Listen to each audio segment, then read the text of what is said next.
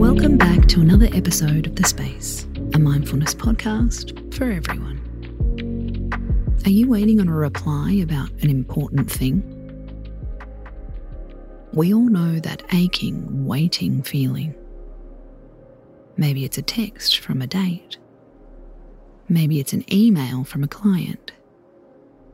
Maybe it's a reply from your mate when you argued. Either way, the wait for a reply can really weigh us down. Welcome to the no reply remedy. One of the reasons that no reply makes us wobble is because we've attached so much meaning to an empty inbox. We read between the lines and fill in the blanks. They must hate me. They regret me. Our relationship is over.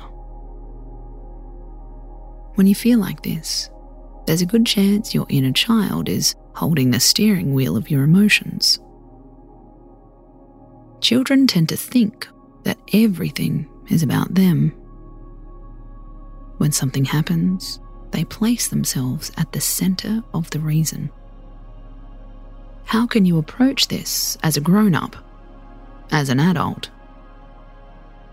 Is it really about you? What could be an alternative explanation? A great place to test this out is the workplace. Your inner child thinks, my boss is ignoring me because they hate me.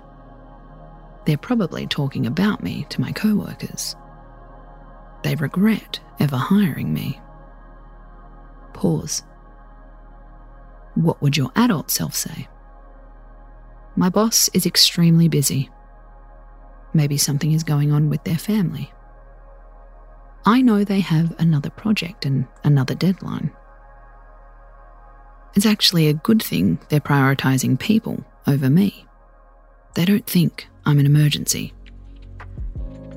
The next time you're left waiting, try the no reply remedy.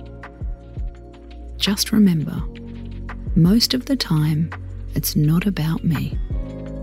Space out.